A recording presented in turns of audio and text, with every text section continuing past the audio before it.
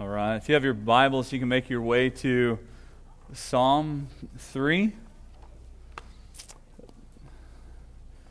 Just a little introduction for you. If you're a guest with us, we have a mobile app that you can find on your phone, which has some sermon notes to follow along. If you like to fill in blanks, then that's your way to go. You can find it there. You can download it, and we'll assume if you're looking at your phone that you're following along. And apparently there's a new feature where it tells you the right answer, so you don't just have to guess, which that means some of you are going to put in the wrong answer just to get the right answer, but be patient, and we'll work through it together. Because I know some of you want that quick gratification that our society has trained us for, but wait and be patient, and it will come in due time. We have been, last week we started a little mini-series for the fall, going through selected psalms that we find, and we called this series the language because, and talking about language, because we get in the Psalms a language that gives us the words to our relationship with God. And what's interesting about Psalms is so often, though, that language, it takes us to places that we don't want to go. It takes us to areas in our hearts that we usually wall off, and it brings up and stirs up emotions that so many times we find that we don't really want to address, because then we have to be honest about who we are in our relationship. And so we kind of get that today. We get to this understanding of this language through adversity, that when adversity is happening, and we all encounter adversity at different times, what is the language that we should use as we approach God through adversity, through hardships, through rough times? And we get that language in reading David's words in Psalm 3. This is the first psalm of the 150 that is attributed to a certain author, which is King David. But what's interesting, too, is this is also given as a specific time period that we know the background to Psalm 3. And so tonight, or this afternoon, I encourage you, read 2 Samuel 15 through 18. Because what's happening in the background that sets us up for this is this was written out of maybe directly in, or David looking back on the time when Absalom, which was his favorite son, his most beloved son, was actually trying to overthrow him and kill him to take over his kingdom. And so that's the adversity that David was facing that led him to write this, and the Spirit inspired him to write this. So if you will, follow along with me. We're going to read Psalm 3, all 8 verses of it. And so in Psalms 3, verse 1, it says, "O Lord, how many are my foes? Many are rising against me. Many are saying of my soul, there is no salvation for him in God. But you, O Lord, are a shield about me, my glory and the lifter of my head. I cried aloud to you, Lord, to the Lord, and he answered me from his holy hill. I lay down and slept. I woke again, for the Lord sustained me. I will not be afraid of many thousands of people who have set themselves against me all around. Arise, O Lord, save me, for my God, O my God. For you strike all my enemies on the cheek. You break the teeth of the wicked. Salvation belongs to the Lord. Your blessings be on your people." Pray with me as we ask the Spirit to guide us through our time today. Father God, I just pray as we read these passionate words of your servant David, God, that they would mirror our hearts. And God, that when we face adversity the same, God, that this would be a language of satisfaction in you. God, it would be a language of an awareness that you and you alone sustain us despite what happens in our lives. And it's in Jesus' name we pray. Amen. And so when you see that, you get this idea of emotion, right? That you can see that he's emotional. And there's often times where we can focus too much on emotion and we kind of lose a grounding. But I think often, if we're honest, we try to push emotion out of our relationship with God. And that's why it's good to pick up the Psalms. It's pick up to understand that it's okay to be emotional and connected, because our lives are driven through our emotions, right? That you wake up, and how you wake up determines a lot of times the trajectory of your day. I talk about it all the time with Kelby. Like, she wakes up happy. And I don't know how. Like, she can be completely asleep. I sit down on her bed. If it even takes that, a lot of times just walking in, she wakes up and she's happy, like immediately. And immediately, sometimes you're like, well, what's wrong? Like, there's no way she's really, but she's just happy. That's just what happens. And so then the start of her day is always good because that's who she is. But then on the other hand, you have people that wake up and you're like, no. Right? But then it takes you even more to get going. And it's not the coffee that picks you up. It's just that life continues to go. Right? That life continues to happen, and so you have to. And that's why David's example here is so beneficial, because it's an emotional yet honest response to the adversity that he's facing. That so many times we are emotional or we're dishonest about what happens. And here with David, we find both merged together in a beautiful expression of what was happening in his life. And if we're honest, if we asked ourselves, how do you respond to adversity? Most of the time, it's not very positive. Right? Then when adversity happens, our immediate response is never a positive response. But what's interesting is you see this progression that we should have as Christians in this psalm that David guides us on, that we can then do. Because if we're honest, we start like him, right? We start with this idea that we're lost in fear. And look at verse 1 again. Oh Lord, how many are my foes? Many are rising against me. Like, there's this fear about what's happening in his words, and he's lost in that. Like, he doesn't know what to do through that. How many are my foes? But what happens, just like David, when we start out and we focus on our fear, we're lost on our fear, the only thing that we see is the negative aspect of our life at that time. And that's what David's saying. He says, how many are my foes? Many are rising against me. He's only thinking about the negative aspect, not the fact that there were still thousands that went with him. That there were still thousands that said, we'll follow you because you're the anointed king. And they left Jerusalem with him. As Absalom was taking over, David leaves. People come with him. And he forgets the fact that and if you go back and read this story in 2 Samuel, you'll see that he sent people back that didn't want to go. And he says, no, go. That way you can help direct things since I'm not there. But he doesn't, right? He focuses and he's lost on the fear of how many are against me. Look at all of these people who are rising up against me. And so often we do the same thing. But that's what fear does. That's what fear does. It grips us. It controls us. And really, I can really think of three things that really magnify this within what fear does. Is it paralyzes us, it magnifies what's happening, and then it also distorts our reality. When we look at that, you can see this happen, that fear paralyzes us. We don't know what to do because we feel that anything we will do will make it worse. Right? That if you have this adversity, if someone's coming after you, they're going against you, or something just crazy in your life, that we get paralyzed by fear, and then the fear is saying that if we do anything, we're only going to make it worse, or we're only going to prolong what's happening.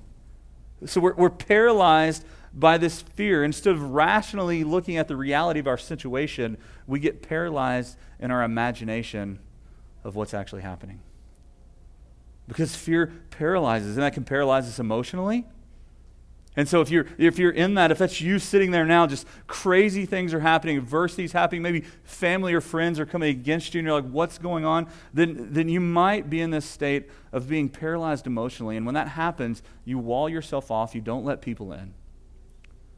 You don't listen to other people, even if they are friends, because if I allow that to happen, then something else can get worse. You're paralyzed in your fear emotionally because this is what's happening, and you're only focused on that. You're only focused on the reality that you're seeing, which oftentimes is not rational. But it's not only paralyzing emotionally, it's paralyzing physically. You may not be emotionally walled up, but physically you don't want to get out of bed. Because you're paralyzed by the fear of what's happening, being caused at the adversity that you face. And so you don't even go out of your house. You don't even want to engage in anyone. Because you're paralyzed in a fear. And then sometimes, if it gets worse, it's both. That you're emotionally walled off, you're emotionally paralyzed, and then you don't even want to engage in the world. You just want to withdraw. You want to stay there. But that is not the reality of a Christian if we're rational. We don't have to be paralyzed by our fear, but if we're only looking like David does it, look at all these people who are around me, look at all these people who are rising up against me, then we're going to continue to be paralyzed in our fear, emotionally, physically, or both, and then that prevents us from growing and moving forward. We're stuck in that cycle. And the reason we get stuck in that cycle is because then that fear paralyzing us, then it magnifies what's happening. You see this best with anxiety. And that's what I learned about myself when I found that all of a sudden I had this random anxiety that was walling up inside of me I'd never had to dealt with before over the last year of my life. It was just crazy. But what I had to understand is that it was an irrational fear based on the imagination that I presumed of my reality. For me, it was health. Like, what if I had cancer? Well, sitting there being paralyzed by the anxious fear was only magnifying the thought that I really don't know. But rational people don't think that way, right? You're stuck in fear because it was magnifying. And that's where David's getting. Look at how many are rising against me. It's like you can see him picturing more and more people just jumping on Absalom's bandwagon, going against him. And so when fear has gripped us, it's always the worst case scenario. Right? You can think about a time when you've lived through adversity and you were paralyzed by fear. There's nothing that has ever come that's that bad, and there's no way anything could ever amount to that. It's always the worst case scenario when you're gripped by fear, because fear paralyzes you emotionally and physically, and it also magnifies the reality of what you're dealing with. David wasn't looking at all who had come with him, but those who had not were magnified in his eyes, and his fear was welling up inside of him. But then that leads us to the byproduct of the magnification, and that it distorts our reality. It distorts primarily our identity. If you have submitted your life to Christ and you find yourself in adversity, you find things happening, maybe you're anxious continually, then what you end up seeing is the fact that so often it's your identity as a follower of Christ, your identity as an heir to God, that's distorted. You forget the fact that your identity is in Christ. And that's exactly what we see David. He's starting to believe the lies. Look at verse 2. Many are saying of my soul, there is no salvation in him, in God. Now think about that for a second. That David, many are saying of my soul, there is no salvation for him in God. David, the man after God's own heart, the one who stood up, took off Saul's armor, and faced Goliath, is saying that he's starting to believe that they're saying, well, if he's been cast out, then God is not with him.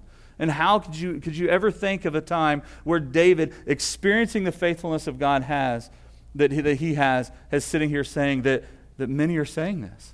Like, you can see, he's getting lost, but what's happened is his identity in Christ, or his identity as God's faithful servant, has been distorted because of the fear of the adversity that's happening in his life.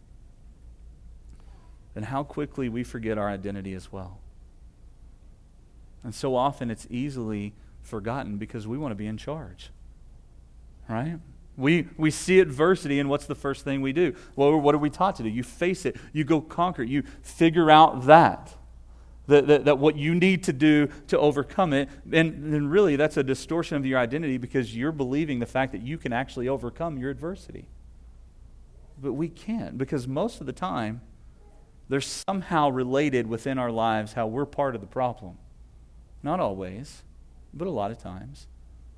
And so we try to take charge, and so we forget our identity as being submissive to Christ in our lives to overcome everything.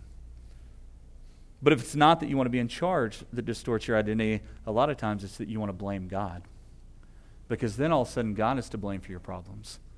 And so that distorts your identity of who you are in Christ, because if you're forgetting who he is as the faithful creator, provider, sustainer of you. And so your identity is distorted because you're going to blame God for all your problems, and you're going to sit there frozen in your fear, emotionally withdrawn because God has caused this to happen. There's nothing that I can do. In reality, you're forgetting that, no, you're a child of God. So we need to follow David's example, and when we're lost in our fear, we have to get to the point where we remind ourselves of the faithfulness of God. And if you continue looking, we see that David remembers God's faithfulness. Look at verse 3. But you, O Lord, are a shield about me, my glory and the lifter of my head. You can see a switch, right? You can kind of see this emotional change. And what he's doing is he's recalling on the faithfulness of God. And so if fear is so detrimental to our lives as Christians, how do we overcome it? Right? If you're sitting there right now listening to me, you're like, well, that's easier said than done. How do you actually wake yourself out of that? Because if you're hurting right now, if you're anxious, if people are rising up against you, which is all possible, and probably even in a small church like ours, that everyone is facing this on some level at some time, how do you overcome it when you just simply are told, remember God's faithfulness? Because so often, it's a legitimate cause that's creating our fear. Right? David, he had a legitimate reason to be fearful, right? His son is trying to overthrow him and kill him. That's a legitimate reason to be afraid. The difference is he was focused on it so much so that it was distorting his reality. And so often we do that. We have opportunities to fear that you would look at people's lives and say, that's a legitimate reason. The difference is, are you going to stay there and allow that fear to paralyze you emotionally and physically and magnify your problems and distort your identity? Or are you going to remember your identity by remembering God's faithfulness? Because that's what David starts to do. So right now, if you're sitting there thinking, but there's no way that I can overcome this, or it's not there's no way that I can overcome this, or there's no way that anyone else can help me, what you have to realize that both of those are true, but they're based on paralyzing fear. There is nothing that you can do oftentimes to overcome. There is no one here that can help you, but there is one who has done so much for you, and that's how you overcome your fears. You remember the faithfulness of God.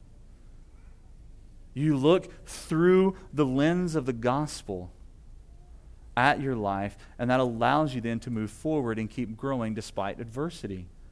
Instead of looking at the situation through the magnified, distorted view of fear, you realize who you are in Christ. You remember the faithfulness of God, and that lifts you above that and allows you somehow to walk forward in it. So what is our proper response? First, we have to realize our situation. Right? You have to be honest about your situation, because if we're honest, so many times people cry persecution in our society who are not experiencing persecution. What's being persecuted is nominal Christianity, and so we look at that and we lash out and think, well, how can this happen?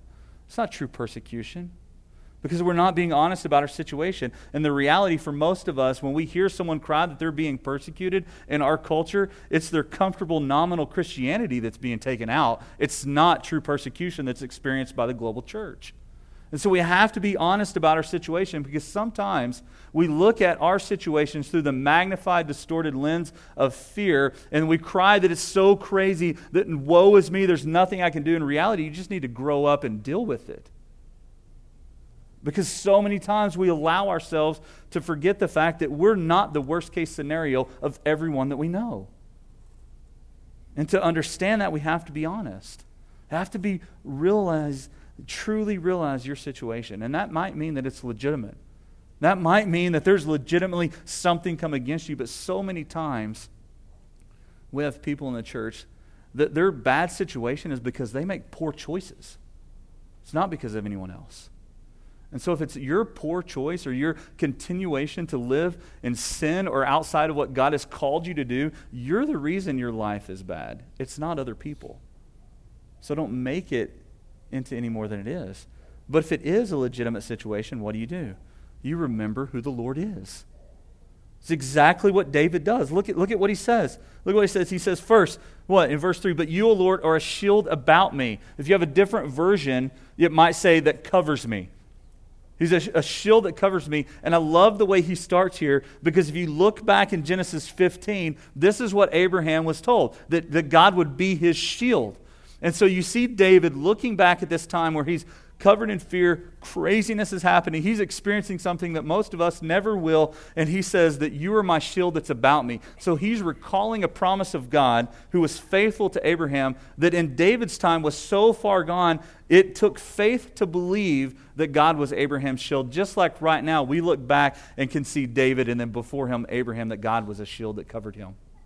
We have to remember who the Lord is. But not only was he a shield, he was our glory. He's David's glory, right? The shield about me, my glory.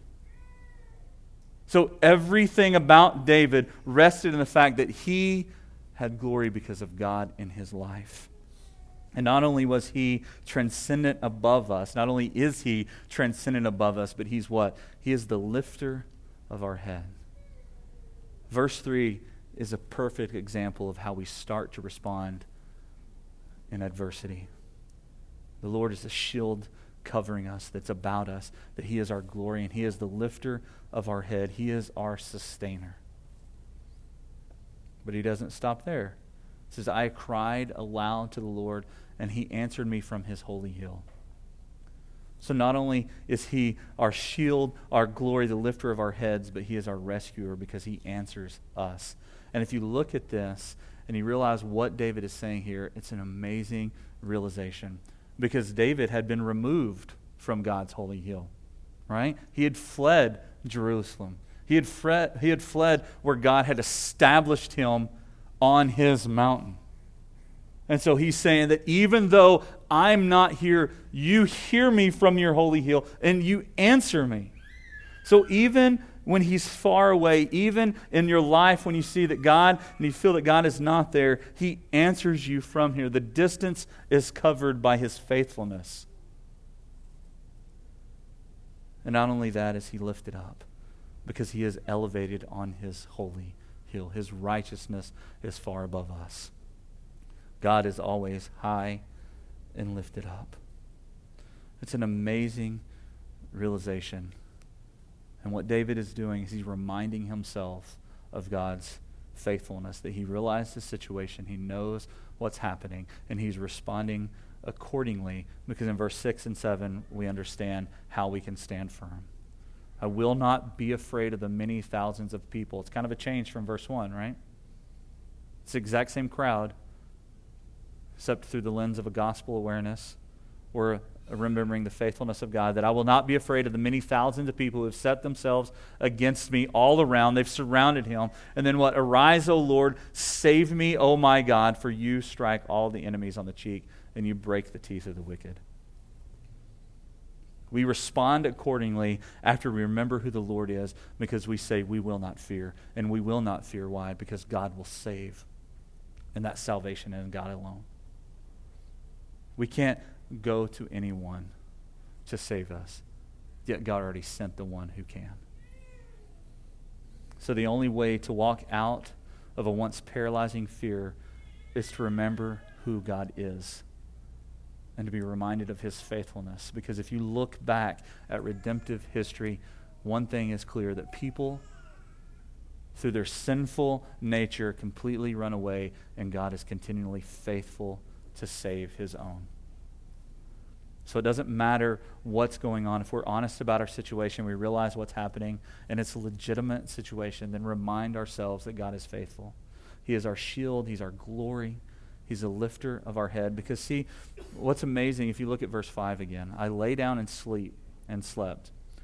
I woke again, for the Lord sustained me. Have you ever been facing something to where you're like, don't want to go to bed because you know when you wake up you'll have to face it? Right? That you know, maybe it's the night before something significant and it's really not going to go your way. And you know that, and so you just don't want to wake up, right? You're just like, if I don't go to sleep, then I don't have to wake up and face this. That's exactly what I think David's saying here. The difference is, though, when he wakes up, he doesn't say, man, I have to face that. He says, man, look what the Lord has done. He's given me another day. He sustained me because he's faithful. So instead of letting fear paralyze us, thinking, I can't wake up and face this, say, I did wake up so I can face this because he is faithful to rescue me. The fact that we have breath is evidence of God's faithfulness in our lives to save us. So fear doesn't paralyze. It frees, because we are driven to the only provider of salvation. So when your family or friends attack you, they're causing real pain, they're causing real hurt, they're causing real doubt, then remember that God hears your cry and answers you. That when you cry out to Him, He hears you. And so when anxiety is beginning to crush you, and it feels there's nothing that you can do, that everything that you think is the worst case scenario because you're anxious about everything, and one level of anxiety leads to anxiety and something else. When that happens, remember that the Lord is your shield that covers you. That when those attacks and those temptations happen, you have a covering that is the Lord our God. And when your daily life seems like it's more than you can bear, remember the fact that you're awake, which is an evidence of God's sustaining power in your life. Our world can't offer anything that we can't walk through, because God will pull us through, because God sustains us. The question is, are we okay with how He provides? Are we okay with the life that we have, saying that this is all I need if I have Christ? Because when we do, we realize the final piece of the puzzle in this language through adversity, and that's that we need a proper understanding of salvation. So we remember, as does David, which Derek Kinder in his commentary describes it perfectly, that we, without the Lord, there is no salvation. Do we understand that? Because that's the proper posture in salvation, is realizing that without the Lord, salvation is not possible. Without the Lord, there is no hope, which is why the world tries and cannot provide it. Yet how often do we believe the opposite? How often are you told that there is hope if you'll just live a better life, or just be a good person? If you just help other people. Well, if you're helping other people, not understanding that that's a gospel awareness because Christ has helped you, then it's not going to provide you hope.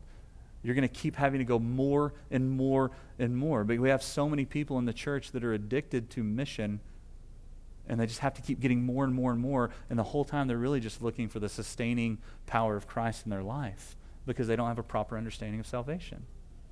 So how can we find confidence in the middle of fear and adversity? We remember God's faithfulness, and we have a proper understanding of salvation, which is that God alone saves us, that God alone scatters our enemies, right? What a wonderful thing. We don't have to fight our battle because God scatters the enemies. And not only that, He does, well, I love this. He breaks the teeth of the wicked. Like, you have to be beat down to get your teeth broken, right? Let me think about that. That's not he just breaks. No, that's condemnation. That's judgment. That's authority, that He breaks the teeth of the wicked. He doesn't just kind of deal with them because, they're not that bad. He crushes them. Why? Because salvation belongs to the Lord. God alone breaks the wicked, and God alone saves us, and God alone is our blessing. Therefore, we find assurance in the midst of doubt through a proper realization that salvation belongs to God alone. And that's confident despite anything that's happening. That's confidence to stand firm. That's confidence to step out of the paralyzing fear that might be enveloping you and remember God's faithfulness, because He alone saves you, that He alone sustains you. And on some level, there's probably some of you that are still sitting there thinking, that seems so unsatisfying as a way to deal with my problems. That doesn't help. And there's even some of you that are probably taking the step that that's an easy way out for the pastor to just say, trust the Lord. Right? Because then you don't have to get dirty. But it's the reality that we see. How else did David end up with salvation belongs to the Lord? Yet, by remembering the salvation belongs to the Lord. So when your problems are crazy, don't say that doesn't help, that doesn't seem satisfying. But know this, that if you're not a follower of Christ, if you haven't submitted your life, there is no satisfaction for you. There is nothing for you to gain hope in because you're lost in your sin. And so you're sitting there, well, adversity is happening. Well, what you need to do is submit your life to the one who offered his. That's when you find salvation. That's when you find hope despite adversity. That doesn't mean that you're going to all of a sudden have this magical life. And in many ways, it makes it worse because you become more aware of the evidence of sin in your life. But yet, we're reminded of God's faithfulness. So know this, if you're not a Christian, if you haven't submitted your life, there's nothing that will truly sustain you, though the world offers many options. And if that is you, as a Christian, sitting there thinking that that's not going to help, or that's not really satisfying now, the only way you can look at your problem and come away thinking about God's faithfulness is to actually look at his faithfulness. And most of the time we can't, because when our fear paralyzes us, the first thing that we withdraw from is God. Because how could he love me and let this happen? And so many times I've talked to people whose life is crazy, whether it's their fault or someone else's, and they don't seek the Lord. They don't remember his faithfulness, yet they just want it fixed. There is no fix apart from salvation belongs to God. So the fear of your problem won't go away. The fear that everything is happening is not going to go away until you turn and repent and see that God alone is faithful. Either way, Jesus Christ alone can carry our burdens. Well, we help each other as the church. We walk alongside one another. But what you have to do if you're a Christian and you're struggling with adversity, you have to surround yourself with gospel people. You have to surround yourself with people that are going to give you a solution that involves seek the Lord daily. Go to him. That I can't solve your problems, but he can. That I can't sustain you and walk alongside you faithfully, continually, all the time, yet you have something better because his Spirit lives inside of you. Surround yourself with gospel people, seek the Lord, and then listen to those people who God has placed in your life. If they're speaking the gospel. So if you're sitting there in adversity and you can't function in life because you're paralyzed by fear, surround yourself with gospel people, seek the Lord daily, and then listen to what he is teaching you, and then listen to those who are faithful and have lived through it. The problem in all of that is that we're still dominated by fear so often, and that fear comes out of an arrogance of allowing other people to speak into our lives. So, as we finish today, if you're facing adversity, if you're paralyzed in your fear, if everything's magnified and you feel like everything is out of control and your identity in Christ is completely distorted and you don't even feel like he's in your life, remember that you did not receive a spirit of slavery to fall back into fear. That you did not give us, that God didn't give us a spirit of fear, but of what? Power, love, and self-control. Therefore, we can stand confidently and confidently declare that salvation belongs to the Lord. That his people are the ones who have received his blessing. So, if that's you in fear, remind yourself that a fear that comes from the world is not where you have to remain. Because salvation belongs to the Lord. And we're blessed because of that salvation. And so we stand firm, we walk strong and confident, not because we're capable, but because he sustains us, that he lifts our heads, that he scatters our enemies, that he breaks the teeth of the wicked. So remind yourself of the fact that salvation belongs to the Lord. And if you have that salvation through understanding what Jesus Christ did for you, then you are truly blessed beyond compare. Let's pray.